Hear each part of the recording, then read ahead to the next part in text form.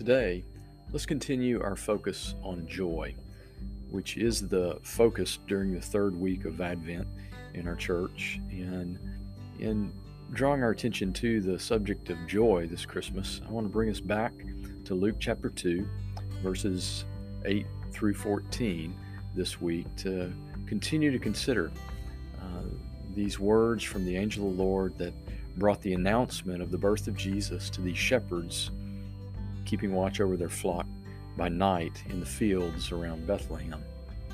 Today, I want to go back to verses 8 and 9 and then lead into verse 10, where the angel began his announcement to the shepherds.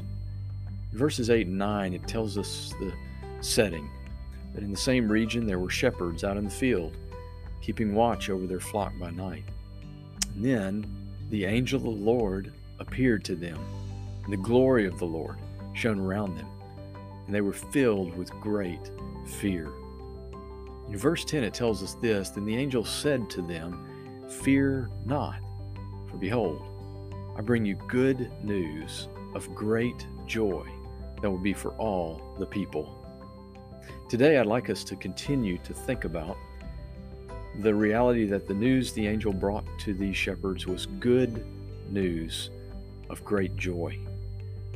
You know, years ago, my father had bypass surgery, and while we were in the waiting room, our family and friends gathered there through the long surgery of 5 bypasses in his heart. We were there with some anxiousness in our hearts, some fear in our hearts. I've been there many times with different families at different times through the process of caring for loved ones, seeing them go through treatments, sometimes expected, but very difficult, sometimes completely unexpected, out of the blue. It's still very difficult. The uncertainty of what's going on in that surgical room, how the surgery's going, and how their loved one is doing. And there's fear and some anxiety in our hearts. We're concerned for them, and we're not sure what the result is going to be. In the case of my father, it was wonderful when the doctor came in and brought good news that the surgery went well, and that filled our hearts with great joy, hearing the news that we were praying for, and hearing the news that we desired at that moment in the life of our loved one. All of us have experienced things like that before, and the night that these shepherds were met by this angel, the news that the angel brought was good news of great joy. It was the news about the birth of Jesus Christ. But what makes the birth of Jesus good news? There's so many things. We just scratched the surface because we only have a couple of minutes to think about it this morning, but God's faithfulness to fulfill His promises is what makes the birth of Jesus such good news. The Jewish people had been waiting for centuries for this good news to come.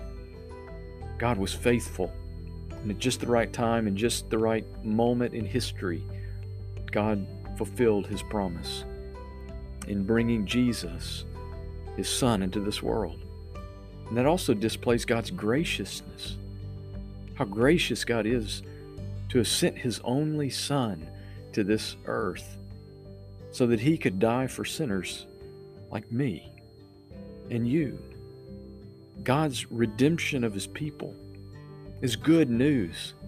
The gift of the Messiah, the Christ, the Savior, the Deliverer, the Lord, the King of God's people, to redeem His people back to Himself, to redeem His people from the slavery to sin in this world. All of these things, we could go on and on, are good news. And it's these very same things that bring joy to the recipients of God's good news. For those of us who receive this good news and hear it, it's good news of great joy, because it's news that means God's promises are fulfilled in our lives. God's graciousness is towards us. God's redemption is for us. Let me ask you today, do you know how to share the good news of great joy of Jesus Christ? It's worth working on. It's worth practicing. It's worth being prepared to be able to do. So today, work on it, practice it, be prepared to be able to share the good news of great joy. And if you need help with that, let me know. I'd love to help you learn how to share the good news of great joy, the news about Jesus Christ.